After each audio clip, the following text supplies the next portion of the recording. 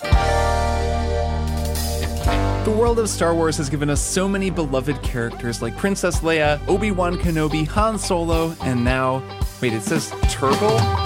Welcome to Triple Click, where we turtle the turtles to you. This week we're talking about Star Wars Jedi Survivor, a very fun game with cool custom lightsabers, fun platforming, and some unfortunate tech problems. All that and a little bit of turtle coming up. I'm Kirk Hamilton. I'm Maddie Myers. And I'm Jason Schreier. Hello. Hey there. Hello. It's us again. Hello, friends. It's us. It sure is. We are here. Coming at you. Yep. Into your speakers or headset. Coming or at you whatever. live. No. Kirk, it's not live, but there actually is a situation where it could be live. Kirk is off by a couple of weeks. It's going to be live in just a couple of weeks at the Bell House in Brooklyn, New York on stage.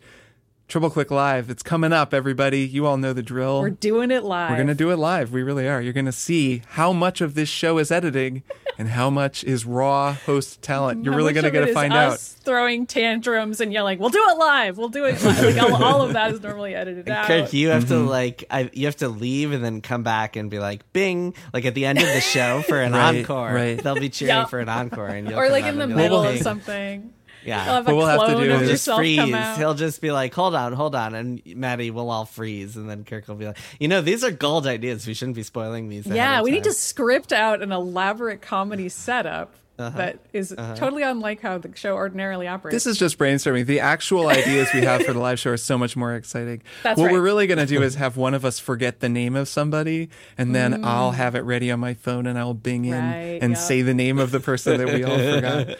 Yes. I'll just somehow be ready to do that. Anyways, yeah, we're going to be live on May 18th. We're very, very excited. It's coming up. You can buy tickets online. You can also watch a live stream and get tickets for that if you can't make it to New York, but it's going to be super fun. We haven't done a live show together, the three of us, in quite some time, and I think we've gotten better at podcasting since then. Have we gotten better at live performance? Who knows? There's only one way to find We've out. had no opportunities to practice, but maybe weirdly we'll be way better at it.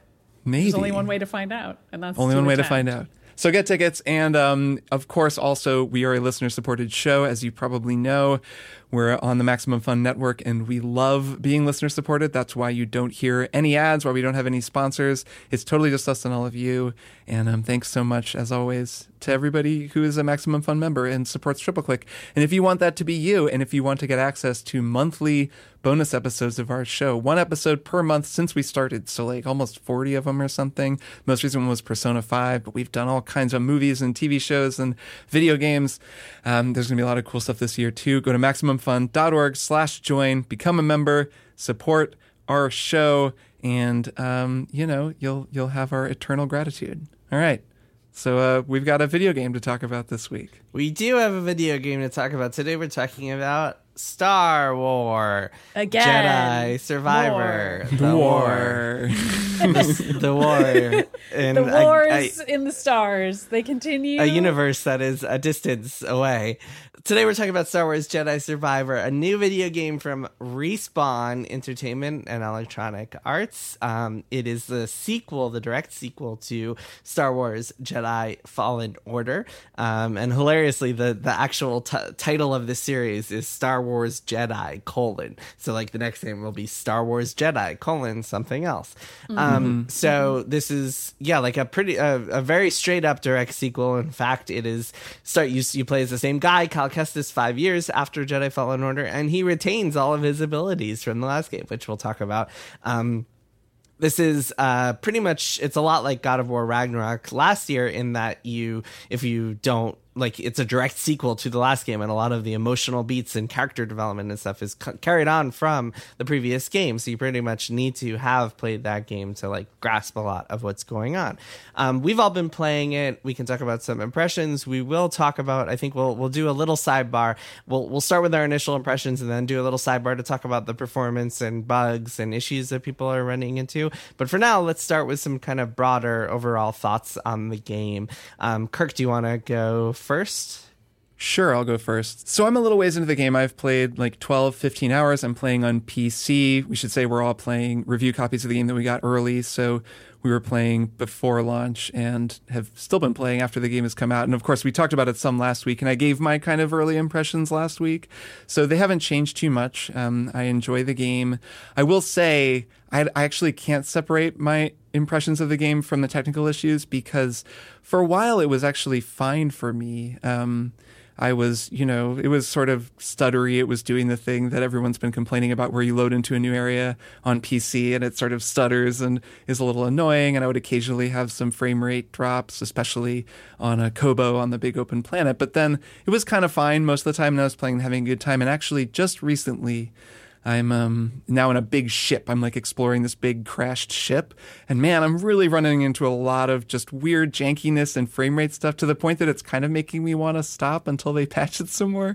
So that's kind of taken the wind out of my sails a little bit on what's otherwise a really propulsive, fun game that is really working for me. So I've played like 12, 15 hours. Kind of through some stuff that happens on Jedi. I've gotten a lot of the gang back together. The plot, I suppose, is thickening, though the story isn't really grabbing me as much as the first game, but we can talk about that some more. So that's kind of where I am and how I'm feeling. Maddie, what about you? I'm about 10 hours in, but I don't think I'm actually 10 hours into the game, because I've also experienced a lot of technical issues, and I don't want to get too far into that. So maybe this won't be a sidebar. Maybe this will be part of our I don't think it's interesting. Like I don't think anyone needs to hear the lengthy story about how there was an entire evening where the game just didn't recognize my controller, and I did like a series of absurd fix-its in order to eventually get it working around 9:30 when it was time to maybe stop playing the game and brush my teeth. No one the cares. Worst feeling. But I have had, that has definitely put a damper on my ability to play the game. But I'm really liking it, which is why this is so bittersweet. I think that the combat is a lot better feeling to me than Fallen Order. We talked a little bit about the parry system last week. I'm really enjoying it this time around. I feel just great about it. I like all the different lightsaber stances. I like the traversal a lot. It feels great. Love that I have a double jump from the start. Also love how the wall run feels and wall jumping. These are kinds of things that I often complain about in a game when it feels bad. So it's pretty cool to play a game where it just feels right. Like it immediately, I understood how to use all those tools after just a brief tutorial or telling me what buttons to press, and I immediately understood them. Makes me feel like a Jedi. I love that feeling. I do not love the game repeatedly crashing. So you're that's playing. rough. Are you playing on I'm PC? on PC. I'm on PC, Okay. and it actually, from what I've read, people with like higher end video cards are having more trouble, which is deeply irritating. That's what Respawn said, but I don't know. I think everybody's having trouble. Yeah, that might be true. But that could explain why I'm having perhaps even more trouble than you, Kirk. Like I've lost progress at various points. Again, this isn't interesting, but at the very least, I think we can say that performance on PC is pretty variable, but it's variable for me, like depending on the mood of my computer. Like sometimes it's great. It was pretty fine for the first few hours, and then I started noticing it more. And it could even be that by working on trying to fix it and tweaking settings and just spending more time thinking about it, I'm noticing it more and it's bothering me more. Like it's a lot of, it's pretty variable, which is frustrating. Our former Kotaku colleague Luke Plunkett was talking about this recently on his Twitter, and about how talking so much about performance in a game right after it's launched becomes increasingly irrelevant. Like, what if somebody 5 years from now was playing this game and wanted to check out this episode? They wouldn't want to hear me talk about all the PC bugs. So I'm just feeling extremely cognizant of that right now, because I'm thinking about Luke's tweets yesterday, and I think he's right. But it is tough because this is such a huge part of my experience right now, and I'd much rather talk about the things in the game that people will probably talk about years from now if they happen to be playing it.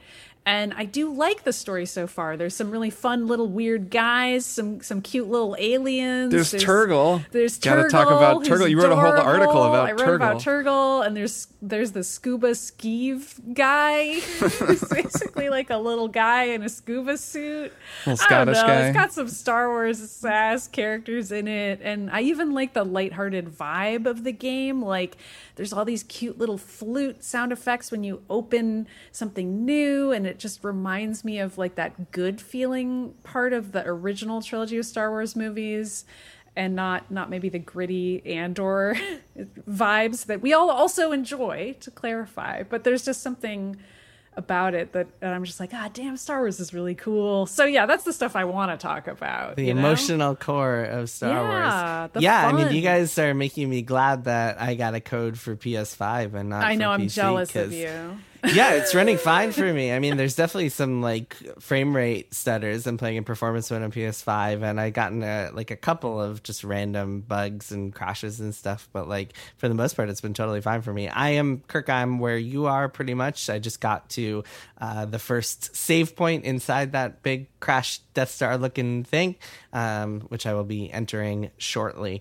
And I really enjoy it. I think it rules. I think the game's really good. I think the smartest decision they could have made, as I said last week, is retaining all your powers, including the double jump. And I also just unlocked a dash that is added to your double jump. So you go full on Hollow Knight, where you can jump and then dash, or dash and then jump. And it really makes you feel like a badass. The sequence on Jeddah that Kirk and I were raving about to you, Maddie, was just like an incredible spectacle that just felt like unlike anything I've played in a game before in a lot of ways, and just felt like a total dimensional felt like something out of God of War. I'd say that God of War has some set pieces that are on that same level. I guess so. It felt like a combination of like God of War and that Ratchet and Clank game with the rifts and stuff like that. But it was pretty cool. And yeah, I'm just really enjoying my experience of the game.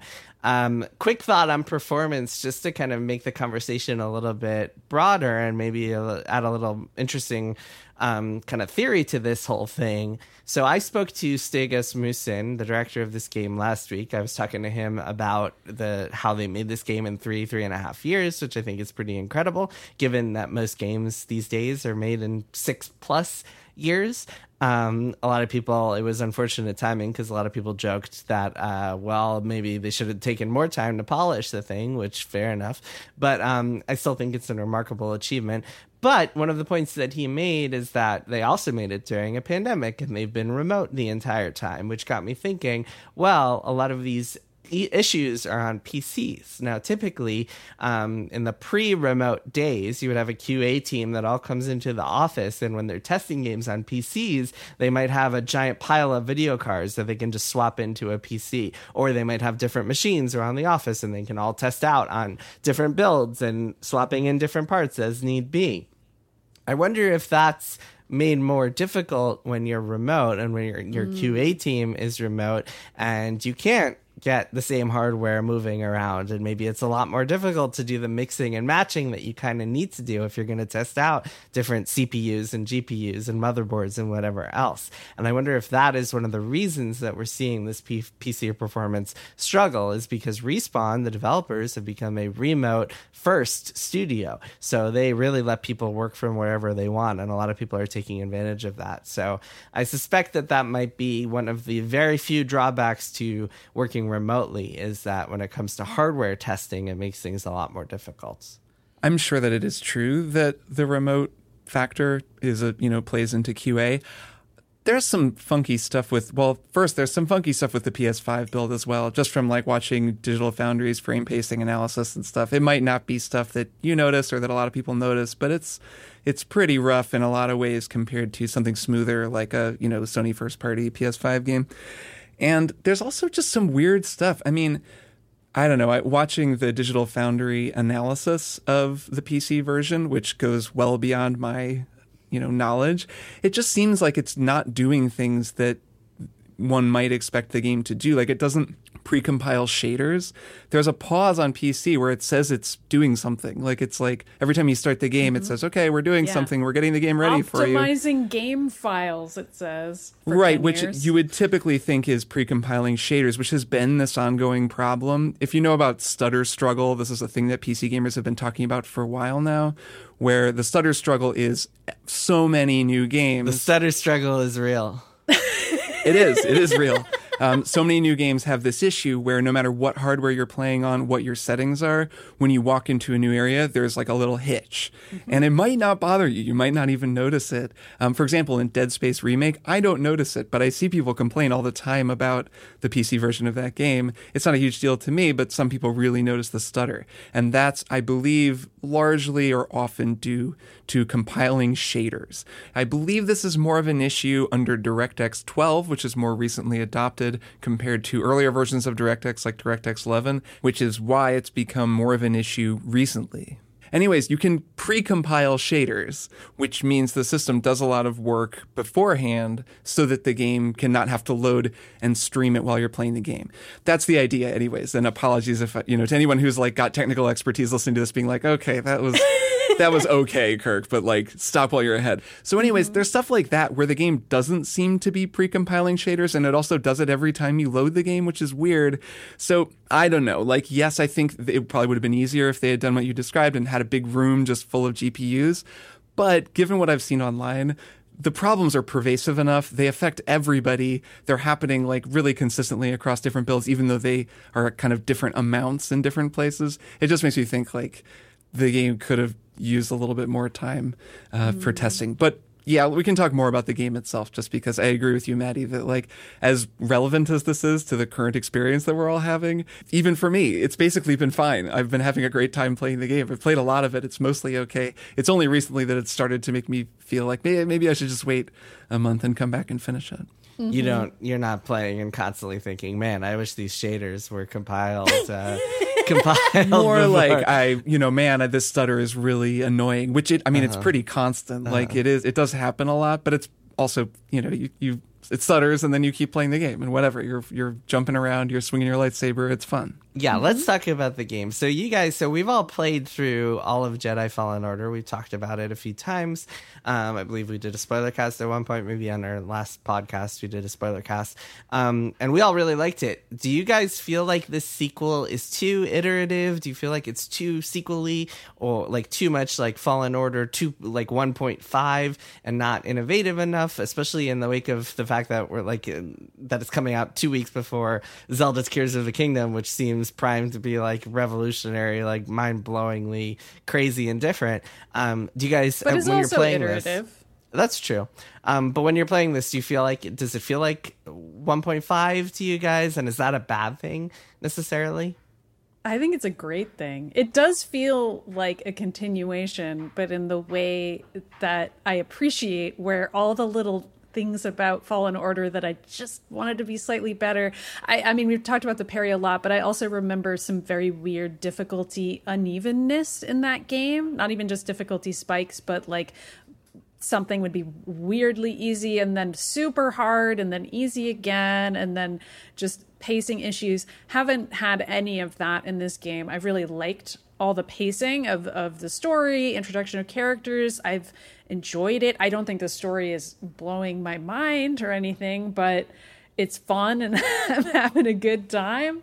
So I like that it feels like a 1.5 game. And I also know it's a bigger game. I just wish I could play more of it. But I'm enjoying the 1.5 feeling of it all. And it is reminding me that when games are sequels, they can often be a stronger version of what came before, and perhaps even the intended version of what came before. Yeah, I think that's a good point. It does feel like they listen to a lot of feedback. This time there's no backtracking. There was a decent amount of backtracking in Jedi Fallen Order, especially if you wanted to go and like take advantage of some of the Metroidvania stuff. It was deliberately designed to feel like a Metroid game, and you had to walk through old levels and like find new passages and stuff. Although there was some smart design in the way they went about it.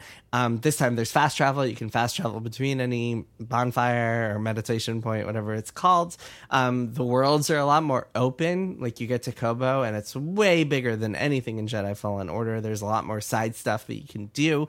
In the first game there was some side stuff, but it was more constrained. The levels were a lot more linear. This is way more like, these are so open that often on the two big planets, Kono and Jedi, you get animals that you can ride around. That's how big the terrains are.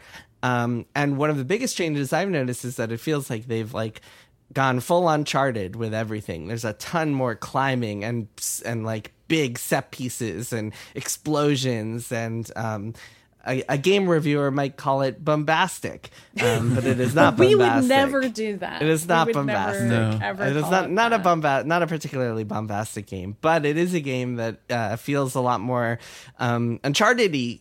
It's got so much climbing, so much jumping, and things falling, and like you land on something and suddenly it falls and you go sliding in, and Nathan Drake is like, oh no, I jumped on a ledge and fell again. Which I think is pretty cool. That's one of the reasons I'm really enjoying it. It's just, it feels like it's Jedi Fallen Order taken up a notch, and I really like Jedi Fallen Order, so of course I'm going to really like the sequel version. Yeah, I really like the traversal a lot. I actually like it much more than Uncharted because it doesn't do the thing that Uncharted does where you're glued to the wall and you're basically just holding the stick down Yeah. while Cal climbs around. That's actually never how the platforming works. I mean, maybe you're on a ledge or something, but there's a lot of double jumping and mantis cloaking. I don't know what they call it in this game, but the sort of surge forward that you unlock that really opens things up. And dashing. As we've mentioned, you because you have the double jump from the beginning, and because they kind of have designed the game around the wall run in a lot of really clever ways. The levels themselves are just way more vertical and way more open from the start because they don't have to worry about a low-level character coming in somewhere and not being able to do stuff because you can do stuff from the beginning. One of the coolest things you can do in this game is jump up on a wall run, you start running, then you can jump off, jump back, and go higher. And so you can use the wall run to get higher up. And they have you do this. The game is designed to make you learn to do this move really early on. And then it's really cool. I mean, it's a flexibility that just isn't always present in a game with wall running. And because you can double jump, you jump off the wall, you jump back on. It's really cool. I mean, I guess you could always double jump in Titanfall. And Titanfall 2 have the same kind of wall running and the same types of levels. There are levels in Titanfall 2 that both Fallen Order and now Jedi Survivor both really emulate, where there will be these cranes kind of holding billboards that are just arranged so that you can kind of wall run on one billboard and then jump over to the other one. And like a lot of the level is trying to find the controls from the crane to lower the one billboard so you can get across some chasm. Like that's very Titanfall 2, but they've gotten even better at it and it's even more blown out in this game and it works really well in third person. So yeah, I really enjoy the platforming in this game. I think it's really fun. Yeah, something that I really enjoy is that when you're climbing, you are free to jump off and then double jump back on, so you could do some maneuvering yourself if you want and make yourself like a whole Jedi acrobat. It feels thing. very forgiving, right? It does, yeah, and it's very flexible. I've been thinking a lot while playing this game that I wish you could like customize Cal to make him Yoda, because it would be so much fun to be flipping around as Yoda in this game, like double jumping and dashing as Yoda. There is a lot of customization in this game, but sadly none of that. Always very disappointing. You can't completely change your height and the entire no, you makeup cannot, of your character. Yeah, you can't transform into Yoda, sadly. Well, no, you would do is you would become a human-sized Yoda. It's like a terrifying, like truly Fortnite-esque amalgamation character. where you're like wearing a Yoda costume, basically. Yeah. Why isn't that in the game? It's disappointing, I will say, for me to be exploring side paths and just find treasure chests with like cosmetic nonsense for like upgrading the handle, like height of my lightsaber. It's trained me to just not even bother going through side paths in this game. Although there are a few, like especially some of the optional content, there are a few rewards that are more substantial, skill points and health packs and stuff like that. But, well, there's also perks. I mean, you can find perks. Currency that you then spend at various stores that get you perks that do kind of cool stuff. Yeah, some of the stores give perks. Some of them are just cosmetics from what I've found. Right. But yes. Right. Yeah, so you can also do that. But it's always disappointing to like go through, solve some puzzle or something, and then at the end you just see one of those cosmetic chests. I just stop bothering opening them. I know there's some people out there who are going to like go full on Barbie doll with their Cal Kestis and customize the hell out of him, which I respect. It's just not for me personally. It's not for you. I mean, some of the puzzles are their own reward. I like those Jedi chambers. Those are cool. Those end with good rewards. Yeah, they do. But also just the puzzles are cool. And I'm also still replaying Breath of the Wild, doing all the shrines. So I'm really vibing with all the puzzles in Jedi Survivor as well, because that's just where my brain already is. So just, I don't know. There have been a few times when I've leapt off something in Jedi Survivor and tried to open my paraglider and it hasn't worked. So that's something that's disappointing to me. It's just that I can't open a paraglider. Didn't think of the Yoda thing, though. That also would have just obviously solved everything for me. Yeah, it would just be so fun to see like a little ball of like green fur just like double jumping and dashing around. Yeah. But I like the puzzles. Because Cal Kestis, he's like the Wonder Bread of Star Wars protagonists. Like his personality can be summed up as like, oh, he's the guy in this game. That doesn't really bother me that much. I mean, I have seen people make fun of that, which is totally fair. He's kind of, I'd be hard pressed to describe his personality any which way with any adjective at all. He's a nice boy. I would describe him as a nice boy. He's a video game protagonist, but the nice kind. The good with a capital G. But that's okay with me because every other character is so colorful and sometimes in a corny kids cartoon kind of a way. Like this Star Wars game's tone kind of skews more towards that end of things, the Clone Wars cartoons end of things, as opposed to the Andor end, like I was saying. And I like that. I can get on board for that. And I don't really need the protagonist of the game to be really spicy and zingy. And if anything, I feel like that would only annoy me if he was constantly quipping around or had a whole lot of opinions. I'm like, no, you're a Jedi. You're supposed to be super chill. And that is your downfall, is that you have nothing going on. Yeah, I can see that. One thing about the spicy characters is that the second that I saw Bode at the beginning of the game, when he's first introduced, I was like, that guy is going to betray you. And I don't know for sure if it happens, but I would pretty much bet my life. But you're suspicious of him. I would bet my life on the fact that Bode betrays you for his daughter. And then you bet your life on it. I would bet I would bet this podcast on it. I would bet everything. I would bet my children on it. Like, there's no way that Bode does not betray you. I can guarantee everyone out there. I mean, I don't know if people out there, if you're listening and you've finished it, you're probably nodding along and saying, yep, Jason was right. Bode betrays you. If you haven't finished it, well, yeah, I'm pretty sure it's going to happen. I haven't gotten there yet, but pretty confident in that one. Yeah, the plot is not that complicated. I'll say that. I'm not going to weigh in on this Bode thing. I'm not going to place any gambles. Do you know what happens? Well, sure. I allow myself to get spoiled on things because I edit stories for Polygon, but I'm not going to spoil it for you, Jason. You can play it yourself. But regardless, I just was trying to say that even of what I've played, the story is very simple. The plot beats are pretty easy to guess. But again, that's not really what I came to Star Wars Jedi for. So no, I'm it's okay the fun with acrobats. It's watching Yoda flip around on screen. Right. Exactly. Yeah, I think it's possible that Bode just dies. Maybe he dies and he doesn't betray you, but we'll see. I don't know either. I enjoyed here, I will say, a slight spoiler warning for just like the first act of the first mission of the game. So anyone who doesn't want to hear this, just skip ahead like a minute. But I just want to say something that was funny is that in the first mission, you meet Cal's whole crew and it's all these people. And there's all this great dialogue where they're like, man, remember that time with the Bantha? Oh man, this will be just like when I saved your butt on Tatooine. And I'm like, these people are all going to die. And they all die like 30 seconds later. And I thought that was funny. Yeah, I was a little sad they all died.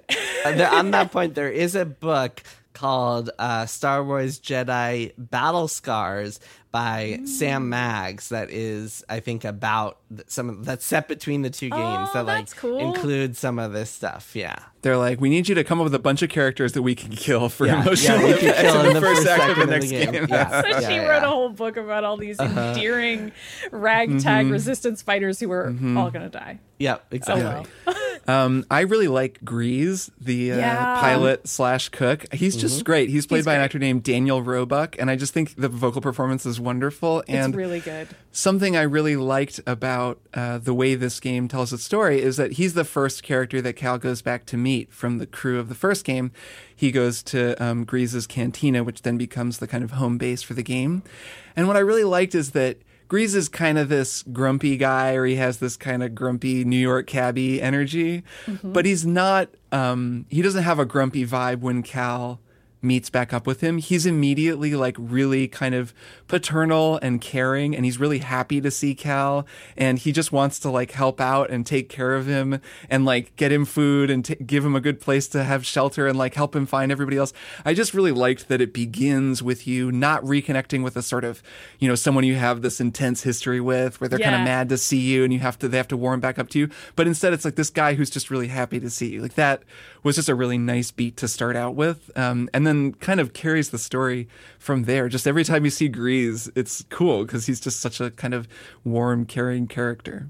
Yeah. The story for me is not really doing too much just yet. I told you guys where I am. So I'm pretty deep into like the quest for whatever it's called, that secret Jedi planet thing. Tanalorr? Tanalorr.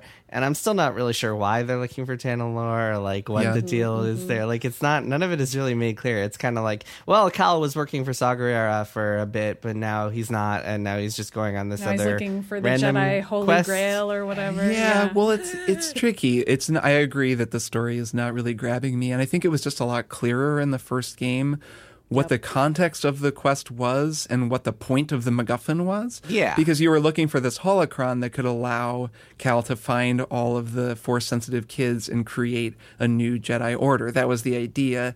And then that drove like a lot of the most interesting drama in the story of, you know, them kind of deciding at the end, well, maybe we don't. We want to protect these kids and like not let this fall into the Empire's hands. And maybe it wouldn't be a good idea anyways to train a bunch of Jedi because they could all just turn to the dark side. Like it led to a bunch of interesting and understandable sort of stakes and questions for the characters. This time around, it just is a lot less clear. It's like, okay, well, we really want to go somewhere safe. Maybe we could all go hide in this safe planet that's really hard to get to. But there's this built-in, you know, kind of begging the question. I don't know what the logical fallacy is, but it's like, well, if we can get to it, then so can the Empire. It's the exact same thing you were dealing with in the first game. Right. So, like, this is clearly going to be the problem. Even if you do eventually get to Tanalorr, you're not really going to be safe there. So then it's like, well, what's the philosophical question here? You know, it's kind of, is it better to fight or is it better to hide? But they haven't really gotten into that yet. Maybe they will later. I could see them going in some interesting directions with this. But yeah, right now, it's all a little vague. And then it's compounded for me by the fact that they're bringing back characters from the High Republic era, which like doesn't do much for me, both because I don't know much about that era. It feels a little more kind of franchise IP-y because I know there's that High Republic TV show coming out. There are parts in this, there's this part in this game where Cal says, man, the High Republic was so interesting. I'd love to just hear stories about the High Republic or something. I was expecting him to like turn to the screen and be like, coming soon to Disney Plus. If only there was a network where I could get that plus. Right. And even the way people talk about the High Republic feels like there should be a little TM next to it. And like that kind of, you know, rubs me the wrong way. So I'm just sort of not feeling it. Like the fact that there's this dark Jedi from there, I'm like, oh great, another dark Jedi who like what, you know, whatever. Like so yeah, agree the story is not, that part of the story isn't doing much for me, even though like I said, I do like these characters and I'm down to follow them wherever they go. But just wait, Kirk, when Bode betrays you, then then I'll finally be in. It's gonna be crazy. I'll be like, Bode. Yep, Bode. I like Bode, that dark. Bode. I like that dark Force user. I guess I don't know if we get to call him a Sith or not because he doesn't have a pal that I know of. Maybe it's Bode. Who I can don't. say? Yeah, is that in Star Wars lore? If you're a Jedi but you go to the way of the dark side, you automatically become a Sith, or are there like I don't think so. evil because Jedi you need also? the Sith you are need their to be an own apprentice thing. You need a to a partner? Sith. You need a Okay. buddy. The Sith Yeah. come in Right. twos. You need to learn from a Sith. I think it's funny. I know this point has been made a million times before by many other people, but I still think it's so funny that like Cal Kestis can push people off ledges with the Force, but like you choke people, that's a no-no. You can't choke people. That's You'd bad. only sever them with a lightsaber, push them off ledges, make them kill each other, use mind control to make them all just blow each other to bits, turn a rocket around in midair and make it explode in their faces. But choking people, no. Lightning, can't shoot lightning Well, see, from your that's hand. like the most interesting part of it, though, for me. Like, jokes aside, I'm like, that's why as soon as there was a Dark Force user, I was like, oh, good. Finally, we're getting to the good stuff. Because, again, I mean, I say it every time we talk about Star Wars, but it's still true. It's fun to think about that duality and be like, okay, but what about the people who are kind of in the middle? The Ahsoka Tanos of the world who are like, yeah, I'm not a Jedi, I'm not a Sith, Right. I'm still experiencing emotions and using the Force. Deal with it. I'm not siding with either one of you guys. Like, those are always the characters that I'm like, all right, I want to follow those people. And here's me staking my claim. Surely Kestis will also be tempted to the dark side at some point in this game, and I'm just waiting around for him to think about it, because there's so many opportunities here, like for him to be like, what the heck am I doing? Like, why am I trying to uphold these neutral so-called values of these Jedi Order that didn't even really do the right thing? Yeah. I mean, it's worth mentioning Night Sister Marin as well, another major character in this. I was about to say, well, there's a great relationship between her and Cal also. Yeah. She was my favorite character in Fallen Order, and of course she's back in this one too. So, yeah. No, they have some wonderful scenes together. I mean, she plays a role in that amazing set piece that Jason and I were talking about. Which is quite a bit of fun. And she... Yeah, I'm probably about to get to her, because I only just met the bad guy whose name I'm forgetting. Oh, yes. He's very pale. You know how evil people have white skin, like paper white skin? Look, he's been in Bacta for like 500 years, okay? He hasn't seen a lot of... He looked pretty paper white even in the Force flashbacks. Yeah, he did. He was fated to be a Sith Lord, I think, with that face. You know, there's nothing he could have done about it. It was just going to happen for him. He looked evil. Well, yeah, you're going to meet up with Marin, and then she, of course, becomes a major character. And, of course, yeah. She's very cute with Cal. They have a kind of... At first, I was sort of like, this all seems a little flat, and then they kind of got into their groove again. I'm like, yeah, I like these two. Yeah, they had a budding romance in the last game that's developed a little bit more here. It's always fun to see a romance in a game, because it feels so rare. Or a romance in Star Wars. Yeah, with a Jedi. Now that is against the rules from what I know. So being tempted to the dark side by even considering it, Cal. Well, Luke did kiss his sister, so there's that. And that's as far as that went. Man, did you catch? There's even there's a kiss in this game where it's like, was that for luck? They do feel the need to reference the original trilogy a little bit more than I wish they felt the need to. But I think they should make a 12 minutes version of Star Wars that's Luke and Leia kissing each other, and both of them just saying, "I've got a bad feeling about this." I've got a bad feeling about this. Yeah. That would be really good. Yeah, I love it. What do you think? Before we wrap up, I want to talk about a couple more quick things about this game. Yeah. What do you guys think of the Metroidvania aspect of it so far? Because I found that it doesn't seem like there are quite as many like blocked off paths that you come back to later. There are the big green walls that you get an ability to get through at some point, but there isn't a ton of that stuff.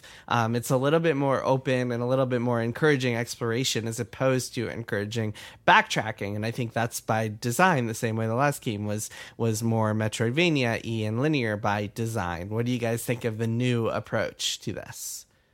I think it's tough to do a Metroidvania when you have fast travel in the way that this game does. I mean, you can, but it just really changes it when you can go anywhere at any time really easily, and you don't need to reward backtracking the same way when you aren't forcing someone to do it, and instead it's like, well, you need to actually go to this place for a specific reason. So that automatically changes the tone. But I prefer it. I don't think this game ever needed to be that. I think having all the abilities from the start and not taking them away, a la the beginning of Metroid Prime 1 when Samus falls down really hard. Like the fact that they don't feel the need to do anything like that means the game also feels very different, and that's cool. I mean, I think it's working fine that it isn't leaning into those elements. Yeah, I think there are these sort of vestigial Dark Souls aspects of this game that I just don't really think are necessary. They're fine, but you mean like enemies respawning every time you sit at a meditation point? Well, that's okay. That I think is good.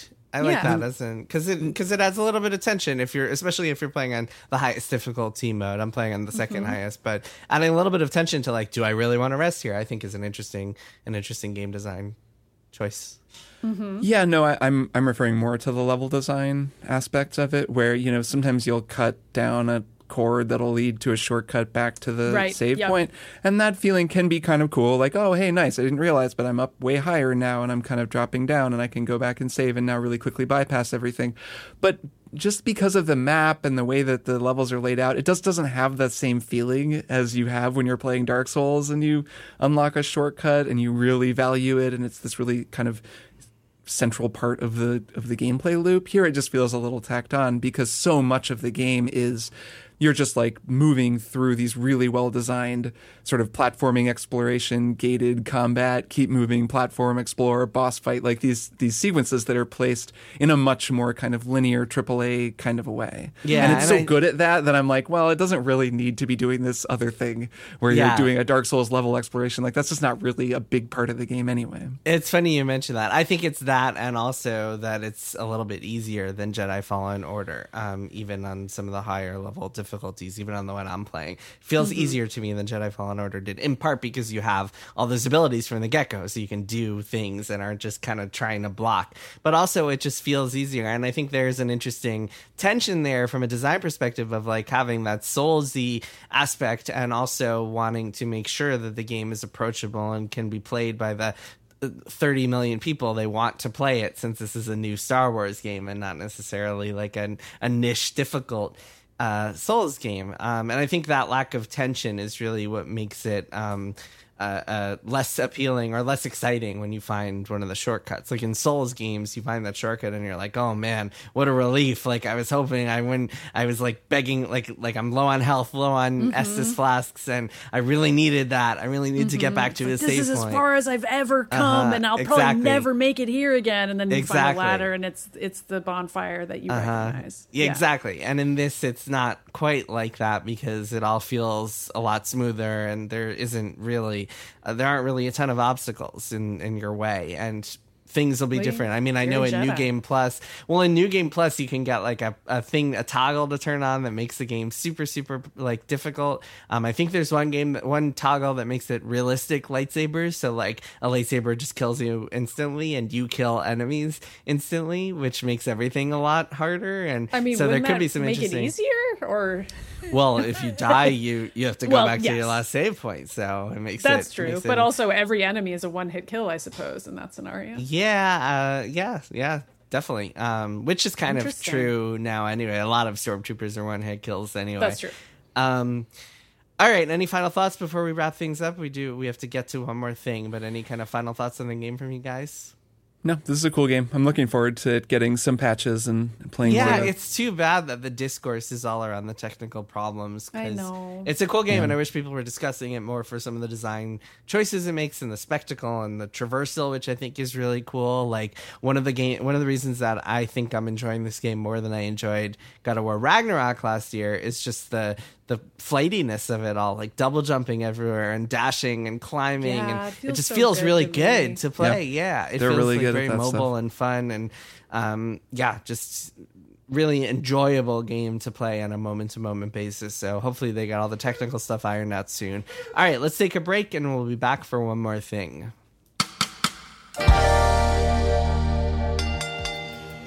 The following pro wrestling contest is scheduled for one fall. Making their way to the ring from the Tights and Fights podcast are the baddest trio of audio, the hair to beware, Danielle Radford. It really is.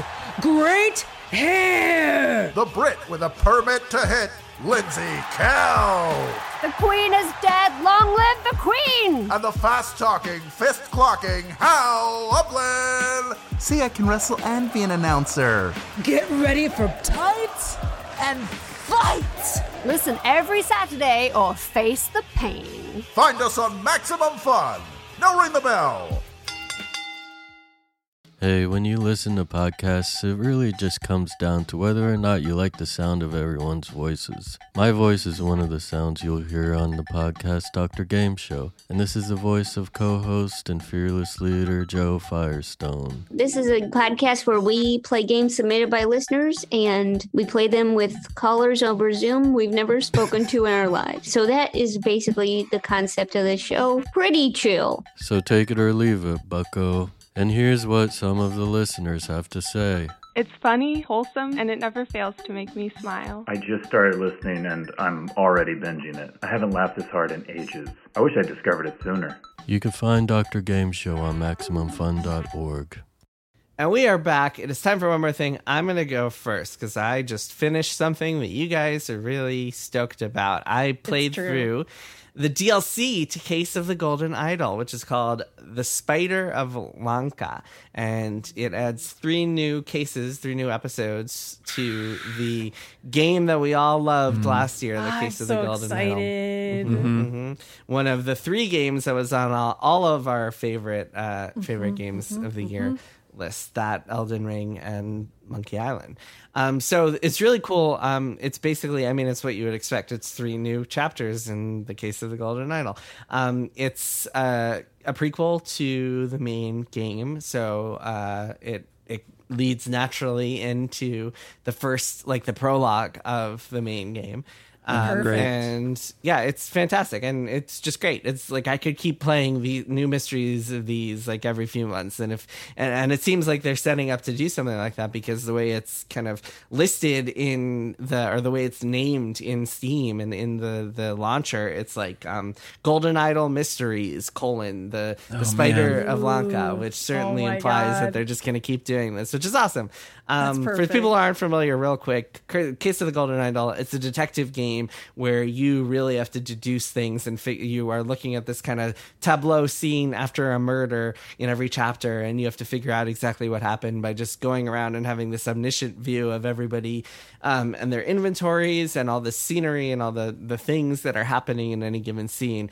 So this one is set on kind of a different, a foreign island that's away from the kind of more Eurocentric themed. So in Case of the Golden Idol, most of the episodes take place on this kind of fictional version of Europe, so to speak, and they make references to, and they're characters from a fictional version of more Middle East, Africa inspired cultures, basically the kind of Western versus Eastern cultures, and of course the Eurocentric countries, they call them savages and stuff like that. There's a lot of just easy parallels there. This game is set on the island of Lanka, which is that whole culture, and so you get into some of that interesting culture stuff. There's one case in this, the second case, that is all about this ritual to succeed the Raja of this one country that is very India inspired. And yeah, there's just a lot of good stuff.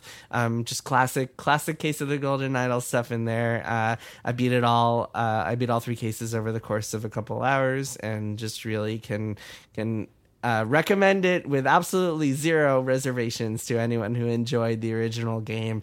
And I hope they keep cranking these out forever and ever and ever, because they're awesome.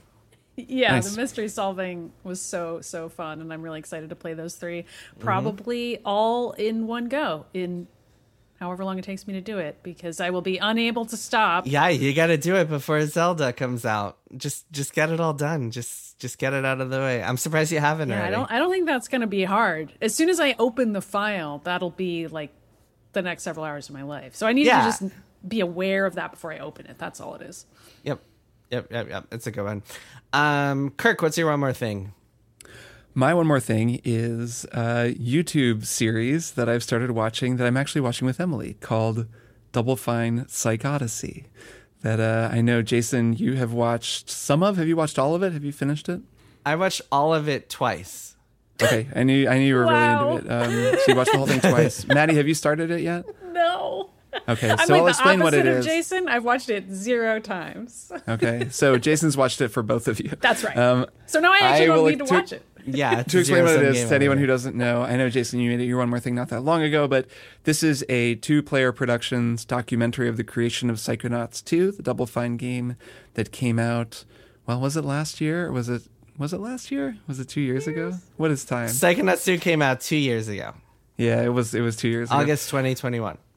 August 2021. So, which a wonderful game. So this is a 30-part YouTube documentary, or 30-part documentary that is on YouTube, documenting the 7-year production of this game. And it's really cool. I've watched the first couple of episodes, the first maybe 3. Of course, this is the same production team, or some of the same people who made Double Fine Documentary, or Double Fine Adventure, I guess it was called, which was the creation of Broken Age. And that is an amazing documentary that we have, of course, raved about and recommend for anyone who wants to actually see how video games get made. This one seems like it's going to be even more complex, only because I know some of the things that happen during this 7-year period. Like, they replace the director on the game. Like, they get purchased by Microsoft. And so there are these really major sort of seismic events that happen in the midst of development of what is also like a fantastic game, but surely a very difficult one to make and a very ambitious game. So just wait until the COVID part. It's like, there's a part in it, they're like, oh, they're locking down Italy. It's like so crazy to be sure. COVID happens too. Perspective. Because you know it's coming, and it's like, oh my God, there's a sense of dread. Anyway, you'll get there.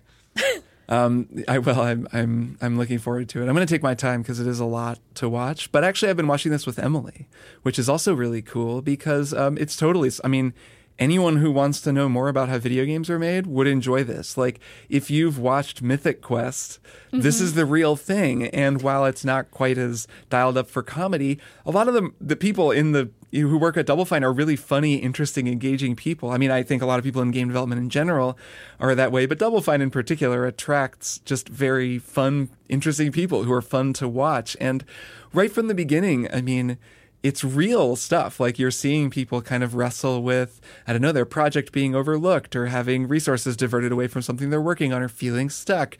And like watching the sort of different low-key conflicts that occur during any kind of collaborative creative process. And that's just interesting to watch no matter what. And then in the process, you also just see so much of the nitty-gritty, even in the first few episodes, of just how games are made, how hard it is to make everything work, how prototyping works, how weird it is to make a game in VR. Right now they're working on the VR Psychonauts sort of mid-quill. So anyways, it's really cool. I'm excited to watch the rest of it. I feel like at some point we'll probably all talk about it on the show, like we'll all have seen it. I was kidding. I do want to watch it. Yeah, I think there will be a lot to say. And so part of me mentioning it here is to just plant the seed. I'm sure there's a lot of people out there who think it sounds interesting, but also think it sounds like a lot. Just start watching it. Watch it like a TV show. There's a ton of the episodes. There's like 30 episodes. It's going to go on forever. Just pace yourself and kind of watch it. And then maybe you'll be kind of keeping up with us as we watch it. And then if we do talk about it on the show, you'll be a little more prepared. But anyways, yeah, it's called Psych Odyssey. It's on YouTube. You can just watch it. And it's really good so far. I'm very excited to watch more. Cool. Oh man, I'm excited for you. Let me know as you keep watching because I want to chat about it. Maddie, what's your one more thing? Mine is a game that is called Dredge, and it is a game that's buzzed about a little bit. It is buzzed about, deservedly so. It's a pretty cool game. So I'm playing it on PC. It is a horror fishing game, which is a genre mashup that I have never experienced before and am really, really enjoying. So you are a fisherman who ends up with a job somewhat mysteriously in a place, an island that is besieged by eldritch horrors in its waters, and you're just also a fisherman who works in that environment. And people warn you about not fishing at night, except eventually people really want you to catch the fish that only come out at night, and so you just kind of have to deal with it. You have to worry about like a sort of insanity meter, like Amnesia style, when you're fishing at night. It's pretty low poly graphics, like in a literal sense, like very blocky looking kind of game, but very cool look. So for a while, for the first couple hours playing, I was like, how could this ever really be scary? I mean, I was having a great time. You catch weird fish that are kind of eldritch-y, and you're like, oh, this is kind of a spooky fish, but like, again, that's not really horror. Right, like catching a weird fish, not that scary. But then eventually you start fishing at night, and even in like a very low poly environment, if something sneaks up on you, it's pretty scary. It's pretty freaking scary. Yeah, I really find I find nighttime ocean, dark, deep ocean to be profoundly terrifying. It So turns out it's pretty this darn could be spooky. scary. And so I don't know. I really recommend that. I think the sound design of it is really cool. I like the nighttime stuff. There's all these weird things that I haven't played long enough to kind of piece together the whole mystery. I think it's only like 8 hours. There's a story that I'm slowly piecing together from talking to villagers and stuff. But when it's nighttime, you kind of see all these weird boats that only come out at night, and they're like off in the distance, and you're like, what is up with that? And then they're like closer than before, but then further away. I mean, I love stuff like that. It's very fun. Sure. It's got really cool horror vibes. Also enjoy just the idea of a fishing game being a horror game. I think that's neat. And the story being delivered piecemeal, just purely through conversations that you have with people that you meet.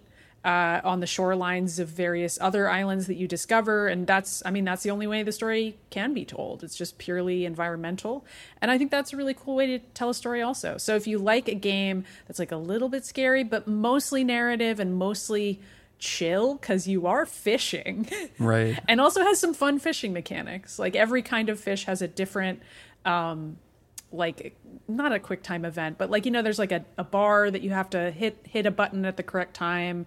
Like it'll turn green at certain times. You guys know what I mean. And each creature has a different system for catching it. Really fun. So it's like a combination of fun fishing mechanics and spooky vibes and a cool story. So yeah, Dredge is what it's called.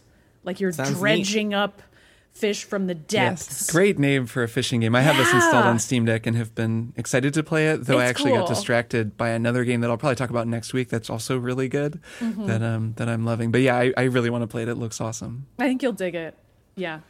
Awesome. Well, that is it for this week's episode, and may the Force be with you.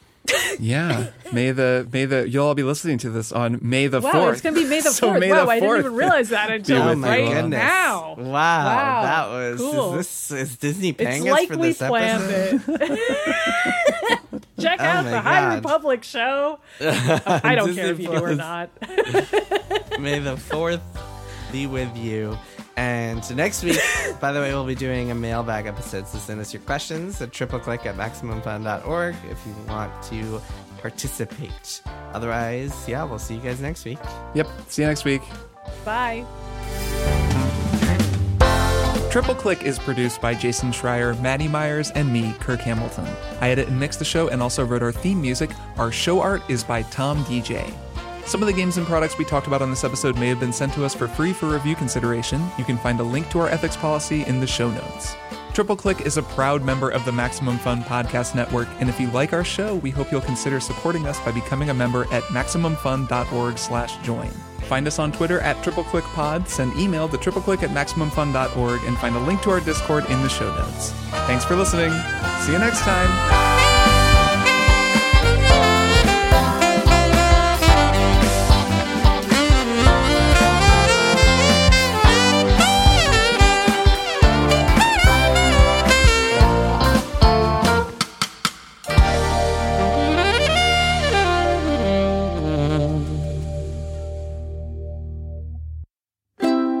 MaximumFun.org. Comedy and culture. Artist owned. Audience supported.